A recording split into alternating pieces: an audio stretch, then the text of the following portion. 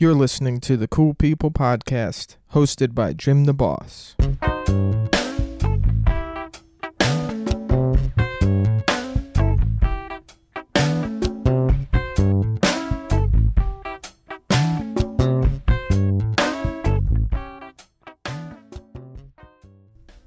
What kind of coffee is this?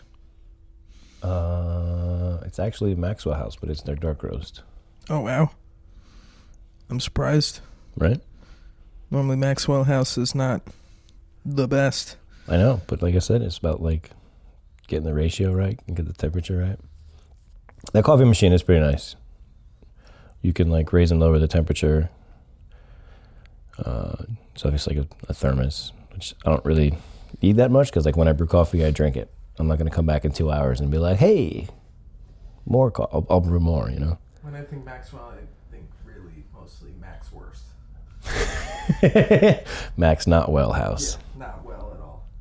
But it was on sale. It was like one of the gigantic like bulk containers. I was actually at Restaurant Depot for work, and I had the card and I put it in my wallet, and then I forgot about it. And then I was on my way home from work, and I hate driving with my wallet in my back pocket. So I took it out, and it was sitting in the center console next to me, and I saw the Restaurant Depot card, and I was like, oh yeah, I still have it with me, and there's one here in town. Oh yeah, that's right. So I just went by, because they have good prices on like meat and stuff. So like I'll get that for a week or two and like stock my freezer and shit. Do the restaurants that you work or have worked for, you like go to Restaurant Depot? Not necessarily, no. We have an account for the company that I work for, but it's just for like if the company that we get all of our stuff delivered from, which is like a really big food service company, but they have stuff that runs out, or they have substitutes sometimes. But we don't typically shop at Restaurant Depot, so it's just for like picking up stuff that the big guy is out of, and then what I'll actually do is I'll send the receipt to the big guy, and they'll reimburse me for like whatever I had to buy that they were out of. That's cool. Yeah, it's kind of neat. So the whole company has an account, and there's like so many stores that we have, so like they have accounts all over. So speaking of restaurants, you've been managing restaurants for 10 plus years, I would say, right? Probably more than that. Yeah, more than that. I got 15 years? I've been managing restaurants for probably like 15 years. And what got you into that kind of work? A weird fluke. It wasn't like intentional at all. I was working construction for a while, and I was working for like a bunch of like different general contractors, just trying to get some experience. Like I knew I was going to apply for a union at some point because like everybody in my family is a union construction worker in some way, shape, or form, mostly electricians. And I'd done like summer helper jobs with them, and I didn't have like a ton of experience. So my dad wasn't, and my dad was, it's complicated when it comes to like the union stuff, but like my dad was considered a traveler in the local that he worked out of, because that wasn't his home local, and he just like lived in this area, and they were like hard to transfer your ticket. And it's like he didn't have a lot of like sway, so he couldn't just like get me in. So I was gonna work for a bunch of contractors and get some experience up, and then go through the application process. And I was working for a general contractor, and then I got laid off, and I needed something like in the meantime, so I got a job as a dishwasher. It was like an Indian concept owned by a family that had like cut their teeth in restaurants, but then saw this location. It was a pre-existing building that was already like a banquet hall, like wedding type spot. And then they like did some renovations on it, updated it, and turned it into like, they called it a diner concept, but it wasn't.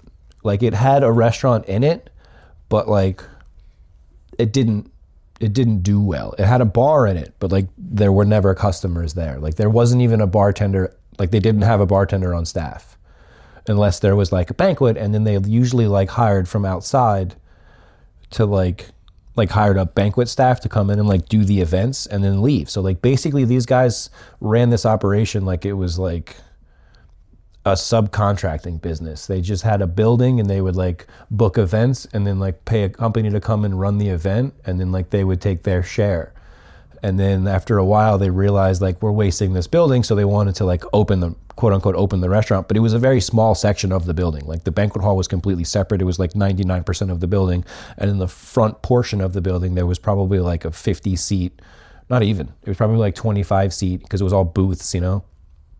And like the bar was small. It was only like an 8-seat bar, but they tried to run that with like a diner concept. Because of the town we're in, it's a small town, and the diner in town had closed and there was no real diner in the center of town. When they first started promoting that as like a quote unquote diner and like opening early in the morning, like they did have a few customers in the beginning, but they messed it up so bad so quickly that like people just stopped coming back, because like the guy who ran the place was like a former restaurateur, and he was just a real jerk. Like he was just a real aggressive guy. And like if customers were like, hey, you know, we didn't enjoy this, or like you could do this a little bit better, he would like argue with them and like tell them why they were wrong and like why he did it this way, and like this is the way it's supposed to be done because he did it at, you know, this way in the restaurant at his hotel and it was always successful.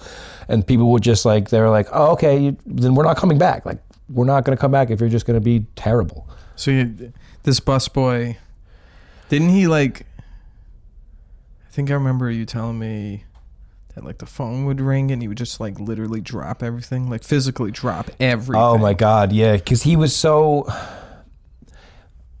given a lot of responsibility because he was like one of the few people that would actually like show up to work consistently. So like eventually he learned how to do a lot of the stuff there. And yeah, he would I'm struggling to remember, that was so long ago.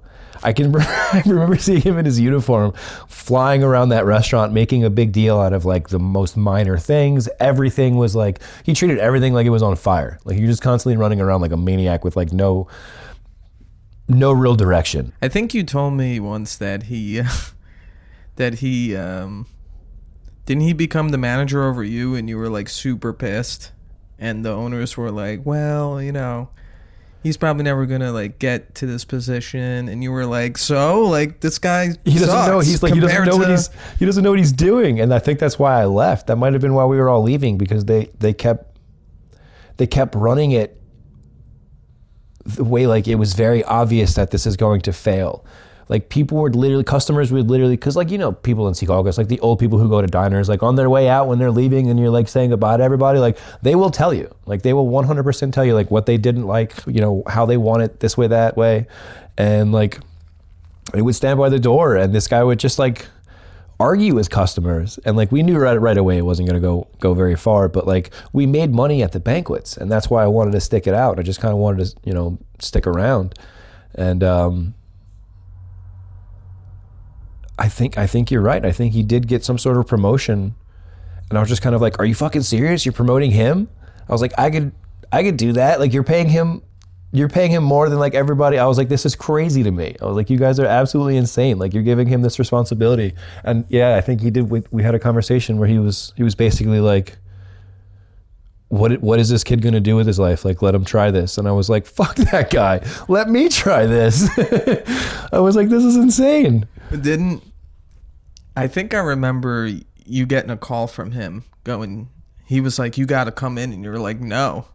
Why am I like, I'm asked to do all this responsibility if you're giving him the raise? Like if he's your guy, he should be able to go do it. But he just wasn't a good manager. So when you literally just flat out told him no, he was just like, but you got it. And you were like, no. And I think you just hung up on it. Yeah. And he never even called back.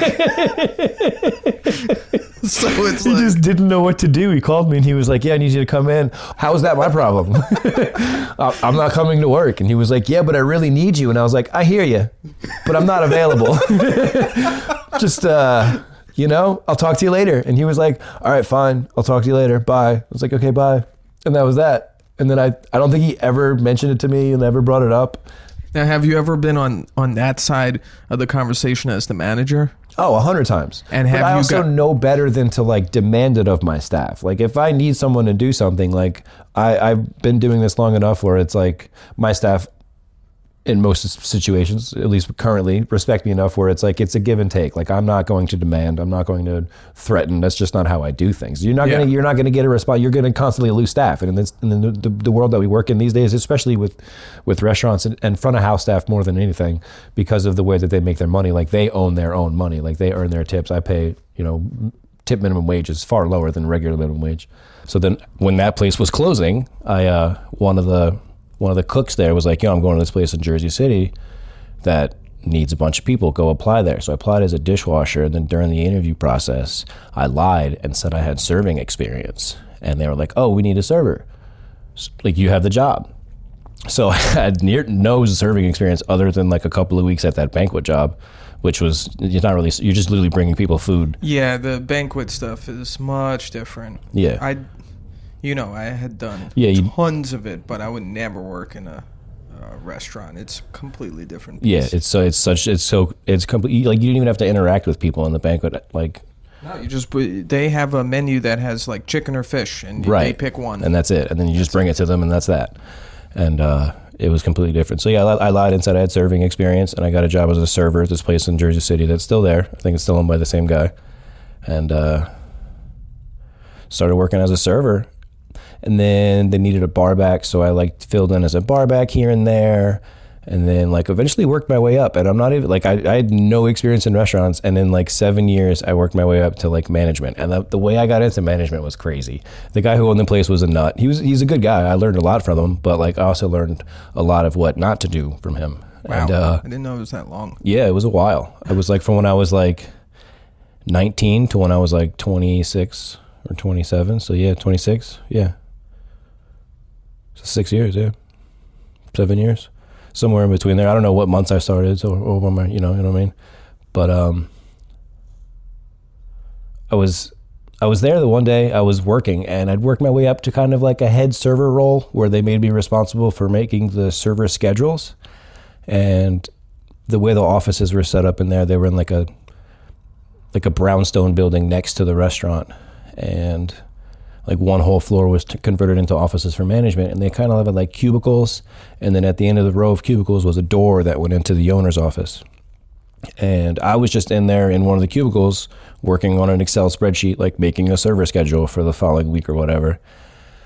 And the owner started screaming at all the other managers and like yelling at them and getting into like a shouting match with him. And I had minimal interaction with the guy. Like, I had seen him throughout the offices, but like never really interacted with him much. But like I felt like he would have recognized me. And he comes out of the office and he's like screaming at this lady, like, "You're fired, get out. I can't believe you don't know. Like, this is like stupid stuff. Like, I can't believe you don't know how to do this." And he looked at me and he asked me a question, and he asked me, "Do you know why you don't turn the heat off at night in a restaurant?" And I was just like, I don't know, because it's probably cheaper to like keep the building warm than it is to like rewarm it back up in the morning. And he was like, "Yes." And he turned to her and he was like, "You're fired." And I was like, my jaw hit the floor. Really? I was like, what just happened? Did I just get this lady fired by answering like a simple question? And I was just kind of like, what's going on right now? And he's screaming at her, and she storms out of the office, and 2 other managers like quit on the spot. And I'm just standing there like pandemonium. It was absolute chaos. And I'm sitting there like, what just happened? Like, what did I just get involved in? And he's like, "What's your name again?" And I was like, "Oh, I'm Carey, blah, blah, blah." And he's like, what do you do around here? I was like, "I'm making a server schedule right now. I'm like one of the, I guess you would call me like the head server." And he's like, "Have you ever managed before?" And I was like, "No." He's like, "Do you want to learn?" I was like, "Sure."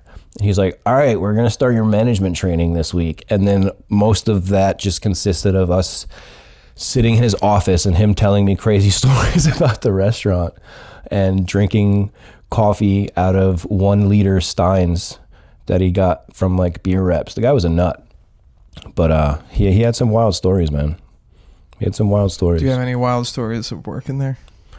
Oh, I have a tell me. go so from many. Oh my god. Go from like medium to best. I was there for so long, and it was just so much chaos. There was like that, and that, it was specific to that restaurant too, I think. No, I can't say that. It's chaos everywhere. It was just, I was ill-prepared for the job. He was an ill-prepared owner. Apparently, prior to owning prior to him being more present at that restaurant, he was kind of like a hands-off owner, and he was never there. He wasn't in that office. That office belonged to the GM, and he had owned like some sort of importing, exporting company that went under, but he had also bought the restaurant just kind of like as an investment, but wasn't really involved in, the day-to-day operations. And then once that importing, exporting firm, whatever he had, went under, he like became more involved in the restaurant because that was like his sole source of income at that point. And he was just kind of like a crazy guy. He drank a lot. He smoked multiple packs of cigarettes a day. I've never seen anybody smoke as many cigarettes as that guy did. It was a lot. More than me? Yeah. Like, okay, so I don't feel so bad now. Yeah, it was like a lot. And the guy drank, I'm not even kidding, like you ever see like the 1 liter steins, like the ones we had at the beer garden? He would drink those full of coffee, like multiple ones of those a day. How does that guy not have heart issues? Yeah, and that's what I mean. He was always like, he was a little overweight. He wasn't in great shape, but he wasn't like obese. Like he wasn't like a big fat guy, but like he wasn't a small man. But he would like sweat all the time. He was an unhealthy guy. But I actually ended up living with him. Because at the time I was living in Secaucus and working at the restaurant, and that's really not very far, but due to traffic and just like getting from Secaucus to get downtown, from Secaucus to like downtown Jersey City, like on the water, it takes a long time sometimes. I mean, hey, look, it took me 15 minutes to turn around at 440 today, and I was raging. So yeah. It can be difficult to travel the 7 or 8 miles that it might actually be, but it can take, an hour sometimes. And apparently to Steve, that was unacceptable. And Steve had an insanely beautiful apartment that he owned right around the corner, like 1 block from the restaurant. And it had multiple bedrooms that people weren't living in. So he offered me a deal where I would live with him as a roommate, and we would like come up with like a modified salary deal to cover rent and work, but it was still good pay. Like I made good money, but I was young. I was, 23, 24 when I first got like the quote unquote GM position. But I was also like the only manager there for like 6 months. It was just me and him that ran the place. So like, it was kind of crazy, but that's why he was like, I need you there more. So like, you need to move closer. And I was like, you don't pay me enough to have my own apartment in downtown Jersey City where I'm close enough to get to here, on foot or my skateboard or my bike without having to like, cause parking downtown is a nightmare. And, so we came up like a modified salary rent deal, and, I worked for him for a while, but that apartment was nuts. It was actually, he bought a whole floor in an apartment building. It was the ground floor of an entire apartment building, and it was like 5 or 6 apartments, and he converted them all into one apartment, but he kept like part of the structure of each section, so you could like sort of see when you went from apartment to apartment, like it still had like pieces of the old apartment in it. It was cool. It was really cool. And I had my own bedroom with my own entrance and my own bathroom, and he had a maid, and he would just host crazy parties at that apartment after the bar closed. Like we would literally shut the bar down at night, and he would just stand on top of the bar and yell like, we're all going to my house. And 30 people from a bar would just walk a block and go into our apartment and party all night. And it was just debaucherous. It was insane, man. I can tell you so many stories about that time. First time I ever did liquid THC, we were just chilling in the kitchen. Oh, and it was a weird setup. The kitchen was crazy. He had like wall to wall, floor to ceiling, brown cabinets, but they were just facades. Like it was, everything opened up and everything was inside the cabinet. So like you opened and that's where the fridge and the freezer were, and they were all separate. And like, it was a crazy looking kitchen with like a big island in the middle. And I was young. I had never seen anything like that at the time. The guy obviously had a ton of money. I was like, I can't believe I live here. This is nuts. There was a grand piano right next to my bedroom door. I'm like, what is that? Did he play, or was he just a... No, he didn't play at all. It was just there. A guy, like, he was just I'm like, just yeah, going to get this piano. grand. It was beautiful. It was this big white, like pearly white, shiny... I can't tell you what brand it was. I don't remember, but it was beautiful. Knowing him, it was probably like a Steinway or something. Yeah, it's probably exactly the kind of money the guy had. My bathroom, which was just located inside my bedroom, which was all, exposed brick and like a 4-poster bed with like heated floors and my own side entrance to the building that went outside, but also into the apartment. The entire bathroom was like green, jade, and emerald. It was nuts. It had like a claw bathtub. It was nuts. It was insane. I was like, what am I? Claw feet.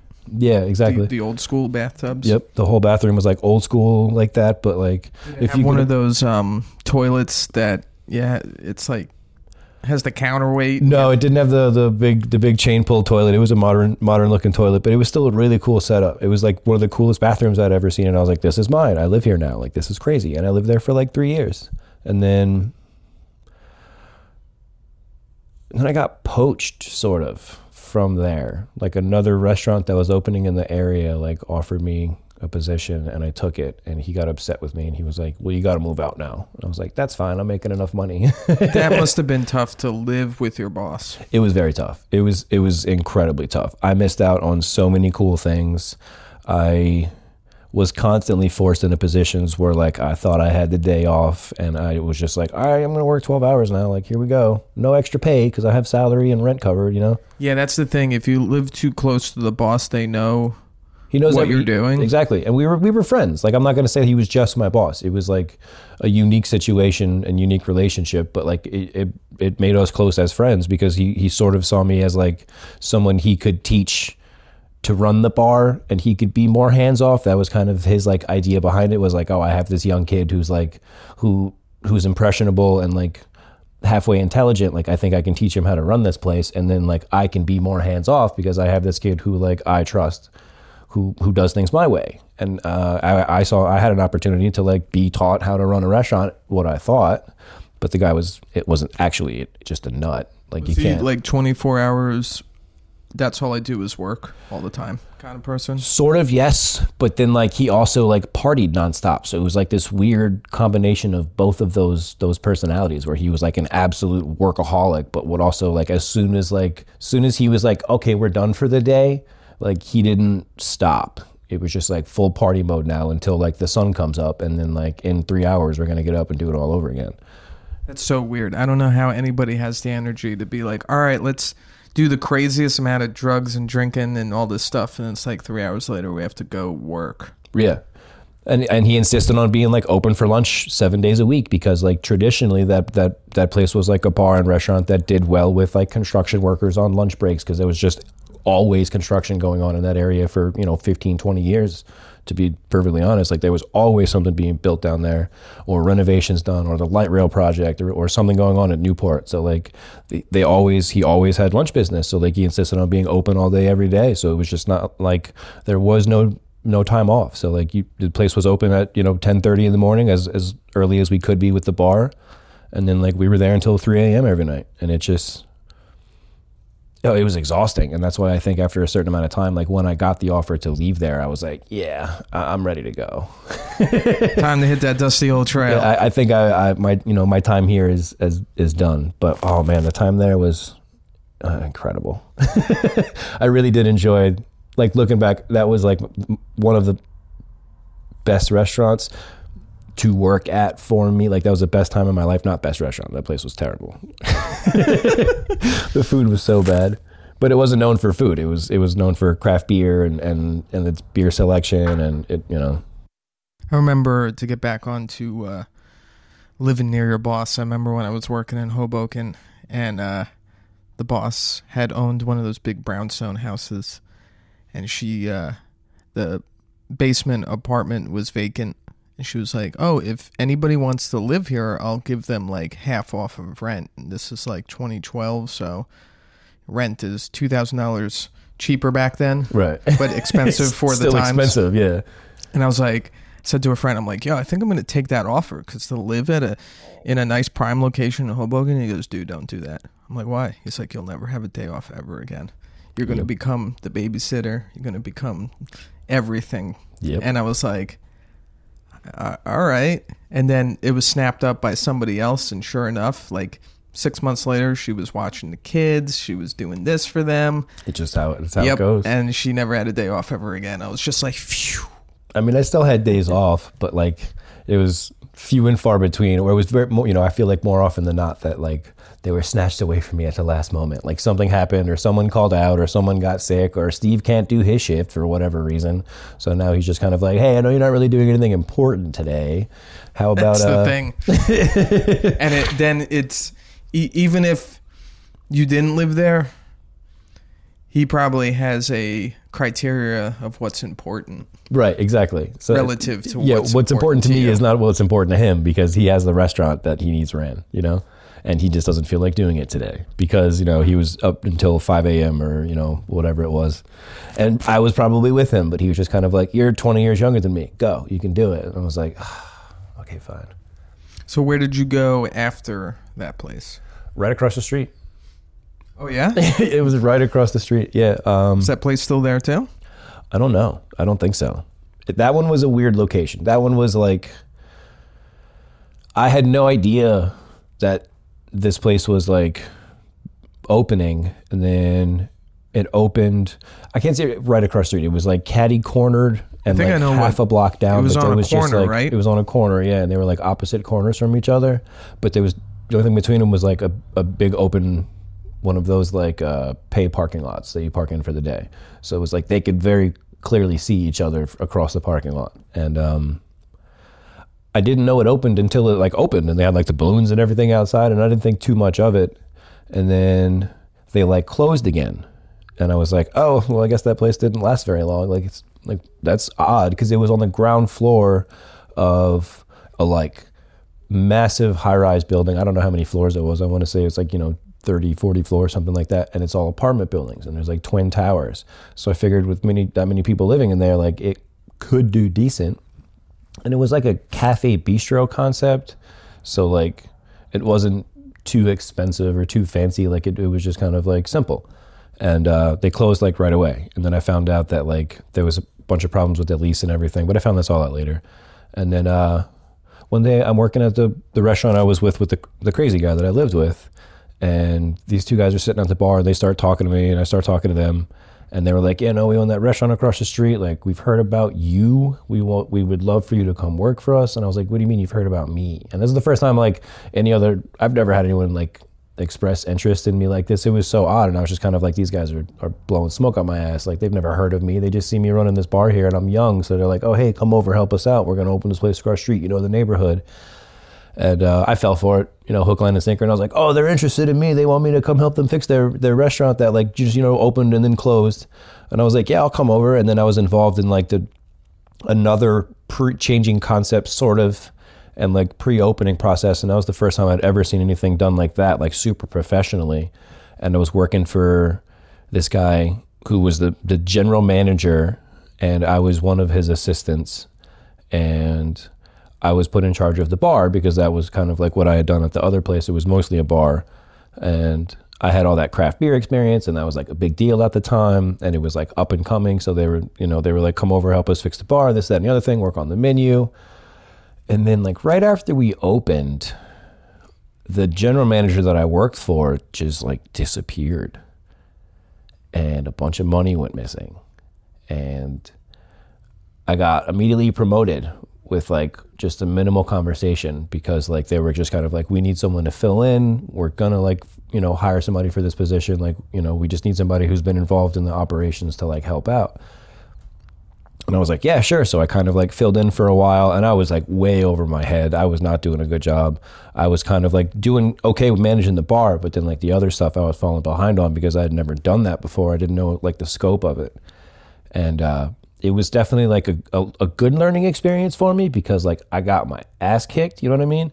But it was like one of those times where it was like I learned more by getting my ass kicked in like the 9 months that I was at that place than I did at the 7 years prior. You know what I mean? Like 7 years prior, like showed me the bones of a restaurant, and like I learned like how to, you know, the day-to-day operations and all that stuff. But like working for that actual professional company and like getting my teeth kicked in definitely like shaped me way more than like the 7 years at the other place. What were some differences in that place compared to the other place? Just like the professional expectations, like the way things were structured and handled, the way that it wasn't like just some guy winging it, you know? It was like there was actual structure, like people had positions, Like their positions had like very clearly laid out responsibilities. Like we did inventory. Like I knew what was on a shelf at any given point and how much money was sitting on a shelf at any given point, and like what our sales metrics were, and like what operations day to day would cost, where we needed to be, like leasing stuff, like operational contracts with distributors, just learning like all of that. Because like learning with the other guy, he would literally sit down with like a beer rep and be like, you're gonna buy this for me, you're gonna buy this for me, I'm gonna buy this for you, I want these brands, give me your entire catalog. And like we bought so much at the other place because it was like a volume craft beer spot that like I never really saw like a real relationship with like brand distributors and all that stuff, other than just like buying everything and doing so much volume that like it didn't matter, you got what you wanted. So like learning how to like actually manage those relationships, like, and it was a lot. And then a lot of it was just kind of like restaurant operations too, because it was like a fancier like restaurant, like where I had floor shifts. I was touching tables, I was talking to guests, I was, menu development, all that stuff, cocktail menu development. Although I did have an executive chef and a head bartender that did handle a lot of that stuff, because it was like, again, very structured. They had very clear responsibilities.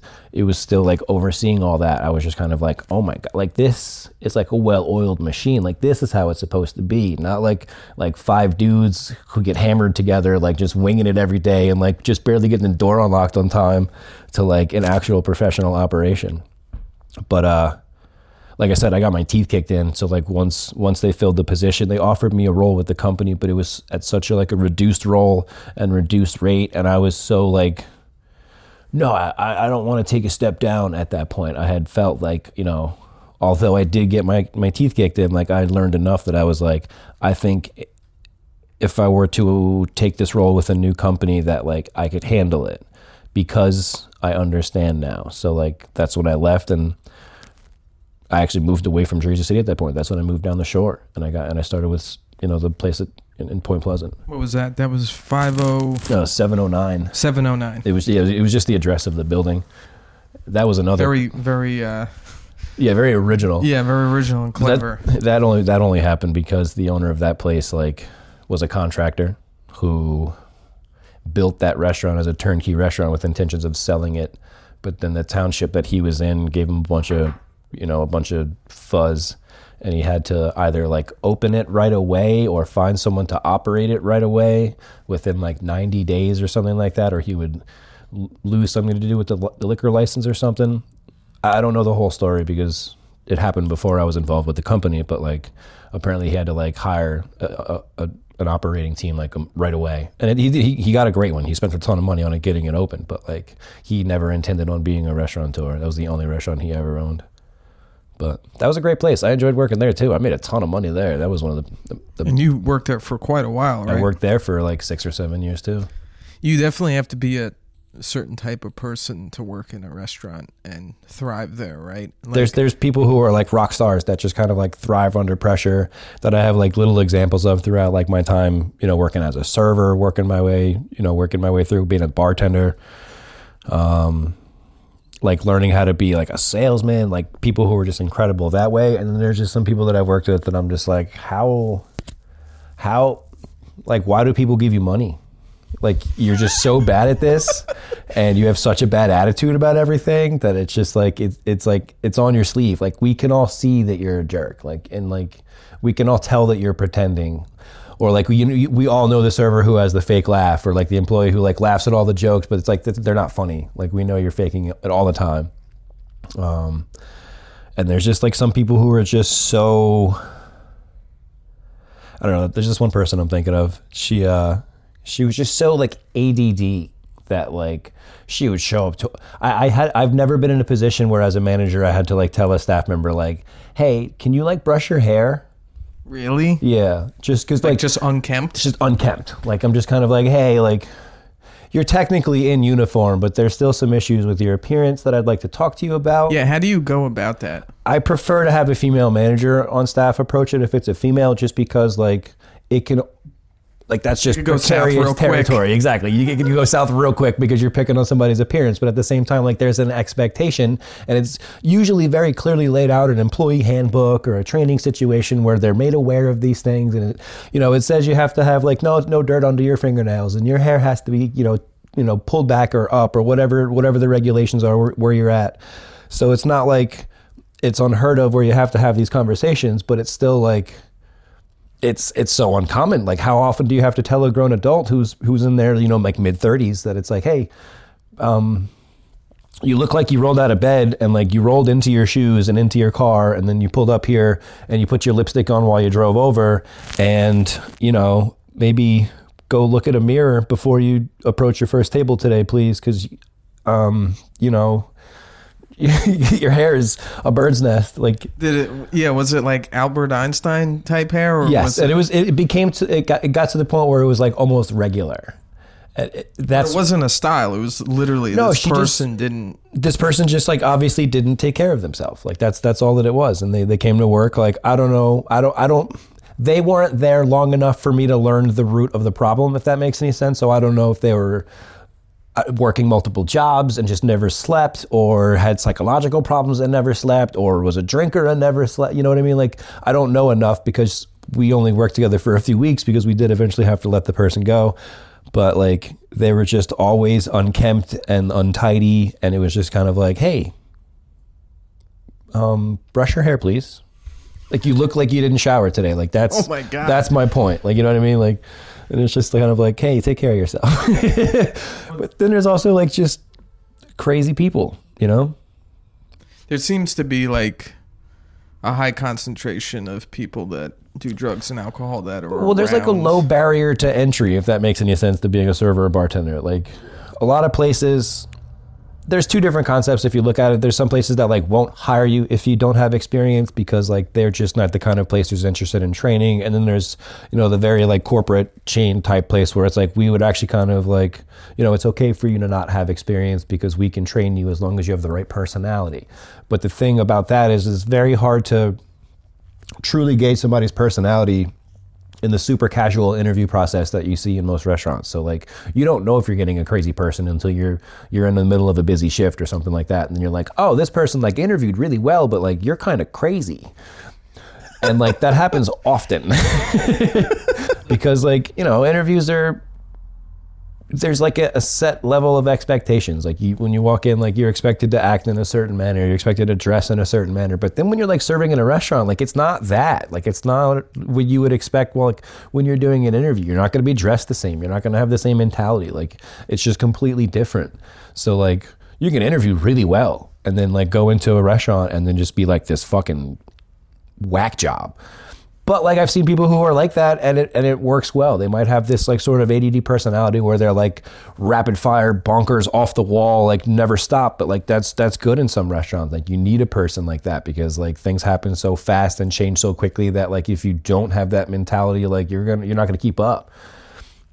But then I tell people all the time, like this job gives me ADD because like from my perspective, like the place I work at now, like I can't walk from one end of the restaurant to the other without being like interrupted or intercepted like 25 times because the company I work for like expects so much more of like a hands-on operation, which is fine. I enjoy it. Like my job is super fast paced. My days fly by. I got to work. I'm actually tired when I get out of work. Like I feel like I did work today instead of like, oh, I sat at a fucking desk and like my back hurts because I didn't do anything, So like I enjoy my job now, but like it gives you ADD. Like it really does. Like I'm never able to have a fully thought out concept in my head because like I'm interrupted like every 30 seconds.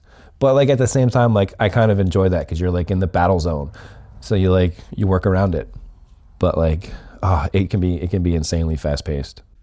Who is that guy? He was like a cook, or not a cook. He was like a dishwasher and he would always come in and tell you all this information for you to go, okay. All right. So he was a friend of another dishwasher. So I'm sure you remember the dishwasher there who came in dressed in like really colorful outfits, but like still kept himself immaculately clean throughout, these gigantic super long, incredibly busy shifts where he was literally sitting in the dish pit for like hours, and most people would leave drenched, soaking wet, covered in food scraps, covered in messes, and this guy would work these shifts. And this guy was an older guy. He was in his 60s. This guy was like 62 years old. He would work these shifts in like full lime green outfits with bright white sneakers on, and the guy would outwork everybody and still leave like immaculately clean. Like it didn't make sense. He was just super efficient. Like he had been a dishwasher forever. That's just what he did. He was great at it. And when he told us a friend of his kids needed a job as a dishwasher, we were like, yeah, man, anything for you, Dre. Like seriously, anything for this guy. Like we love you. Yes. Your buddy needs some shifts. Got you. Bring him in. You can show him how to run the dish pit because, you know, ain't nobody doing it better. So we would, you know, we had him come in, and then after like a day or two, we were all like, what is, oh my God, this kid. He was young. He was I was told he was from a group home, but then someone told me later on that wasn't true. And he also told me stories about his mom. So I don't know if that's completely true, but he was just a very, very odd kid. And he would tell you the strangest details to things. He would just blurt out things like at like the most inappropriate times. Give me an example of like strange details. He would talk about like the one time he came in, like literally came in the office. So on a dish machine, like in the one that we had anyway, there was the, you know, where you push the dishes in and it goes on a conveyor belt inside and it comes out the other side. And there's these gray plastic flaps that control steam and splashing and keep the dishwasher from getting like soaking wet that hang over the entrance. And they're just like plastic flaps. They're just this gray plastic. He literally comes in the office one day, he knocks on the door and he was like, hey, I was like, what's going on? And he was like, the gray flaps that are on the mouth of the dishwasher. And I'm like, yeah. He's like, the ones that have the weird texture on them. And I was like, yeah. He's like, one's peeling. I was like, what do you mean it's peeling? He's like, it's peeling. And I was like, what do you mean it's peeling? Like, is it coming off? And he was like, yeah, sort of. It's like starting to come off. And I was like, okay, I'll take a look at it next time I walk by the dish pit. Like, thanks for the info. He's like, all right, just thought you should know that. I was like, it's a new machine, but like, it's gonna, like, that may happen eventually. It may start to peel off, but like, thank you. And I was Very like, long conversation for like the most minimal things that were literally just kind of don't even really matter, to be like perfectly honest. You don't have enough shit to deal with that right? You have and to like he would worry about gray plastic peeling. Oh my God, it was crazy. And he would do things like that like all the time. I remember there was one time we got a bunch of face masks for the quarantine era, and they had our logo on them. And we had thousands of them made. I had cases and cases and cases of these things because we would just give them out to customers. If anybody didn't have a mask and they wanted a mask, here you go. Take 100 of them. They have our logo on them. They're these cheap little cloth things to put on your face. They're very cheap. And then after a while, you didn't have to wear masks anymore. People stopped using them. People stopped requesting them. So I still had cases of these in like a storage area in the back of the restaurant. He comes in the restaurant, he comes and knocks on the office door one day, and he comes in and he's like, hey, you guys still have all those masks in the back, right? I was like, yeah. He's like, can I have some?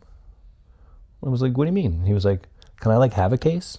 I was like, why do you want a case of masks? He was like, to give them out. I was like, what? He was like, yeah, I just want to like hand them out to like friends and family. I was like, okay. The cases are big. Like he rode a little scooter to work. He rode like a little electric scooter to work. And I was like, they're big cases. Like you're not like, you need a car to like put one of them in. Like it's not, he was like, oh, I'll just take them home like a little bit at a time. I was like, okay.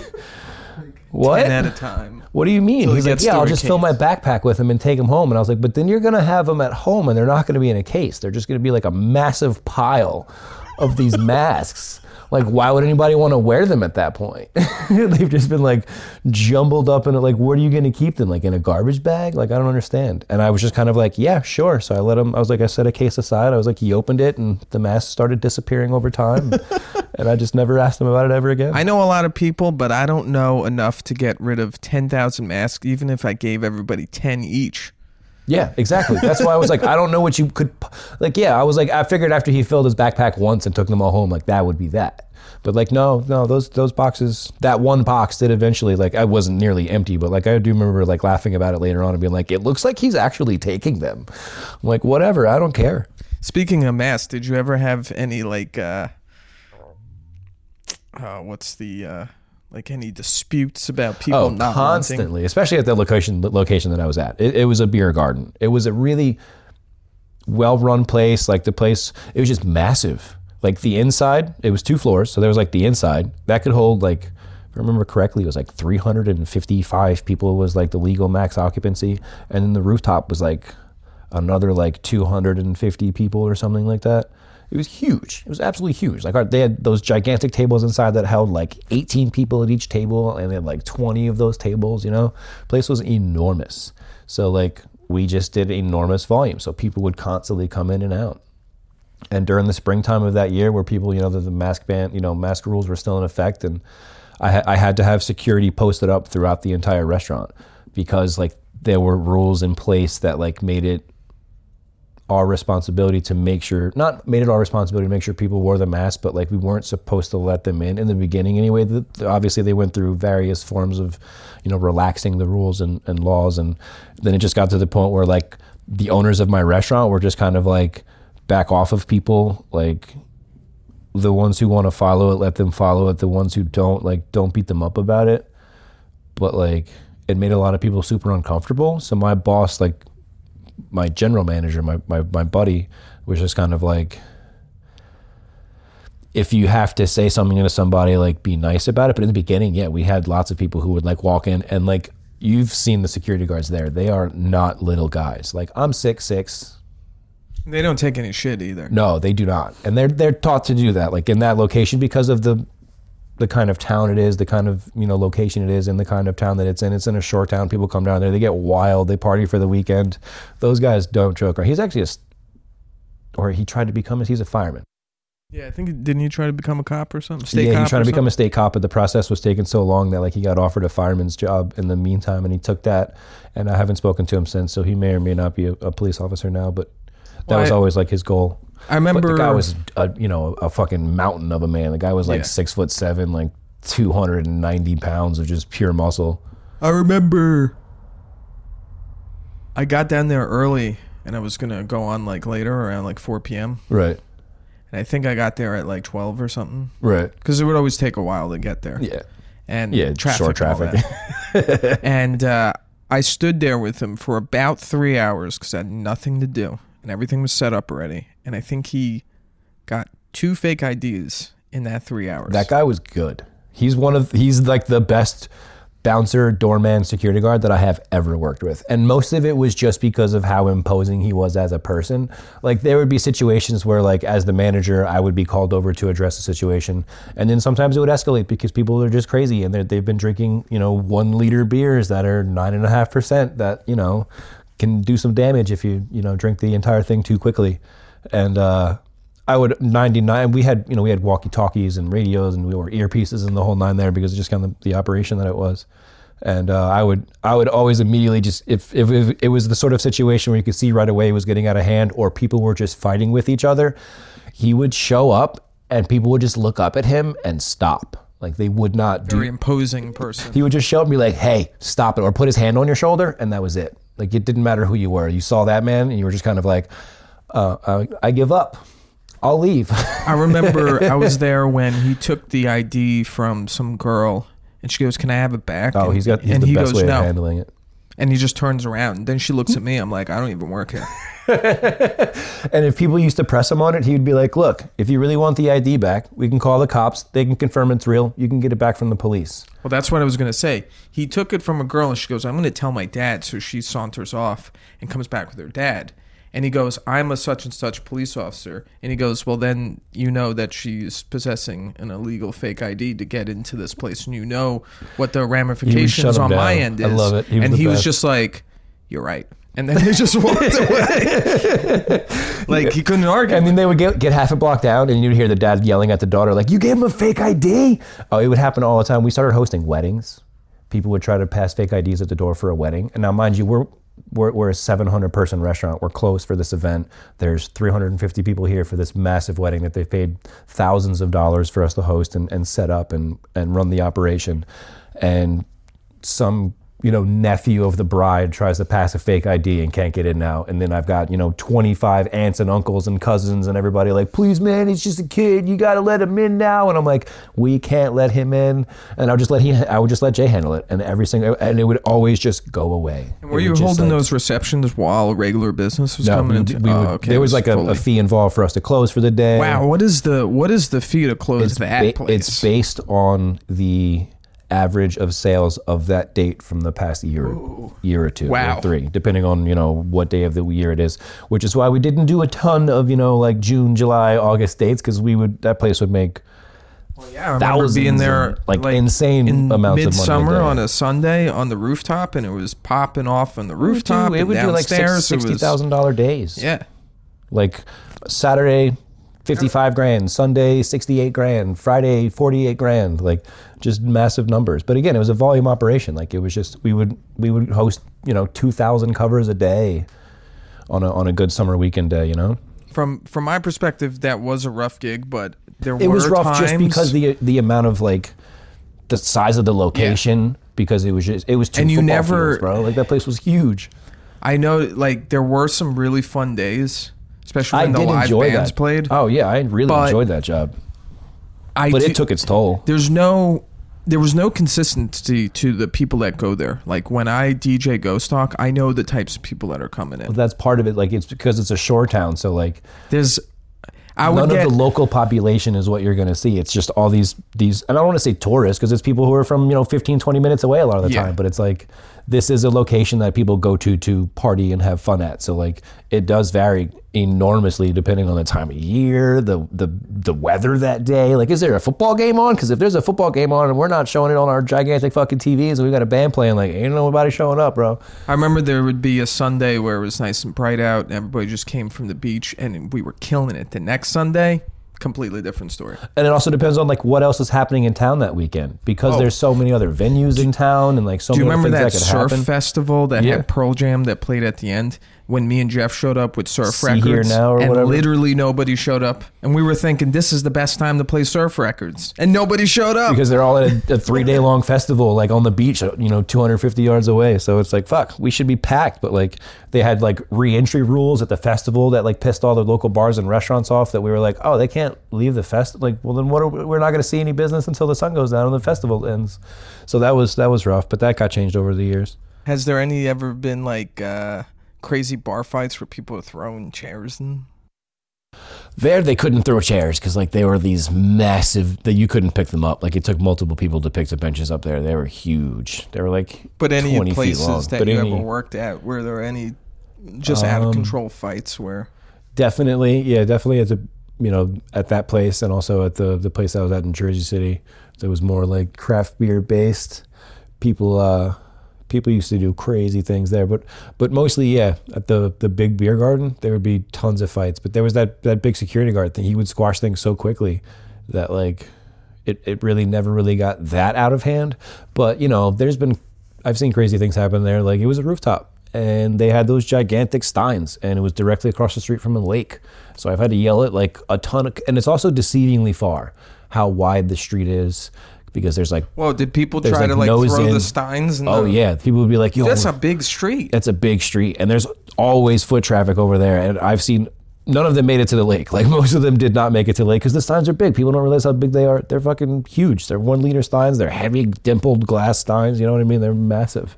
And they would just shatter on the street. They would just shatter in the street or like hit the grass just before the water. And I'm like, guys, like what the fuck? We would have to kick people after that. Not all the time. I don't want to say it happens so crazy super often, but it happened more than once while I was there. They go to a rooftop and the first thing they think about is, yo, let's throw shit off the roof. Well, I've done my fair share of roof throwing stuff. I mean, I've thrown stuff off the rooftop. We used to throw snowballs into the lake across the street, but that's also, there's no one walking around it. There's snow everywhere. Yeah. And it's a snowball. It's not a liter or half liter glass stein. You know what I mean? It's a little bit different. I had to throw a duck off the roof one time. Did he fly? No, I didn't throw the ducks off. They jumped. It was a weird situation where this mother duck would come and lay her eggs in the planters on our rooftop, and then the eggs would hatch, and the baby ducks couldn't fly, and they couldn't get off the roof because the roof had like a 3-foot wall, brick wall, and then a railing, and their picnic table. So like they couldn't fly, so they couldn't get up on that ledge. But you could tell that like the mama duck was like trying to get them on. She just kept like jumping on the ledge and looking down at them and quacking at them, and they're like looking up at her, like chirping, like what is going on? So then I picked one up and I put it on the ledge, and then the mama duck flew down to the ground. So it was very clear that the mother duck was like, jump. But I was like, yo, they're not gonna fly. Like, I don't think she realizes this. And then without hesitation, the baby duck just ran and jumped off the roof. And it's like, it's not a short distance to the ground, and it's directly to the sidewalk. Feet, right? Yeah, exactly. Did it die? It was fine. Really? Yeah, it was fine. But I was like, down? It did the like controlled fall type maneuver, but like it was like a newborn duckling. So I was like, yeah, I'm not letting these other ones jump off the roof. So I like put them in a box and I just walked them downstairs, and I walked them across the street to the lake, and I laid them out, and then mama duck came over with the one duck that jumped off the roof, and they swam away in the lake. Are ducks? I know some birds won't touch the babies. I heard that was true, but I don't think it is. I also heard that wasn't true, because I handled each one of those ducklings, and they followed her in a little row right into the water. What would your like responsibilities be like in a place like that beer garden, as opposed to like what you're doing now? Like more responsibility, less responsibility? At the beer garden, I had less responsibility because, like I said, there was like so many people on staff, because it was such a big operation that you're doing each thing in such volume that like you only focus on that one thing. While like where I work at now, I oversee like the entire operation, and it's super hands-on, and it's just like 2 people running it. But like on most given days, it's just me, unless it's like a Friday, Saturday, or Sunday. That's the only time I work with another person. Currently at the place I'm at now. So like now I oversee like everything. Well, when I was there, I had like just one scope, and it was just like bar manager. That's it. So like all I had to deal with was the bar. Like I didn't have to do like food orders, food inventory, kitchen training, like working in the kitchen. I didn't have to do like anything like that. So like it was basically like just a bar manager role. And it was way easier, and I made way more money. I took a significant pay cut to go where I work, to join the company I work for now, but it's a different concept. Like I have a different schedule. I work days now. Like there's like way more room for growth, if that makes sense. Like it's like a multiple location type company instead of just like, one concept that these people own, and then they, may eventually change it into something else or open something else,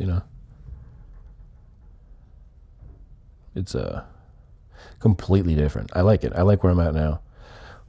I like the days. I like working days and getting home at like 4:30, 5 o'clock. Compared to all the other places that you worked at, you like this one the best? Yes and no.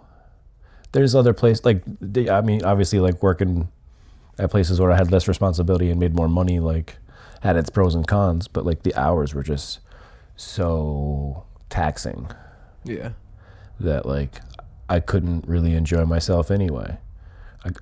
At least now, like, although I do work days on weekends, like I have weekend evenings to do like whatever I want. So like I can go out Friday night, Saturday night, Sunday night, instead of like working Friday night, Saturday night, Sunday night. You know what I mean? So like there's that aspect of it, and like the room for growth is nice. Like nice. Wow, you got a lisp out of nowhere. No, I get a little bit of a dry mouth there, but yeah, it's nice being able to do that, and the room for growth is nice because like I can make plans or like do something with this company instead of just being like, oh, this is the only location. Like if my boss doesn't leave, there's nowhere else for me to go up. You know what I mean? So like while I was making more money, that was only because they like poached me from somewhere. So like that was never like built to last, I wonder if you could get a lisp, like just develop out it. Of nowhere.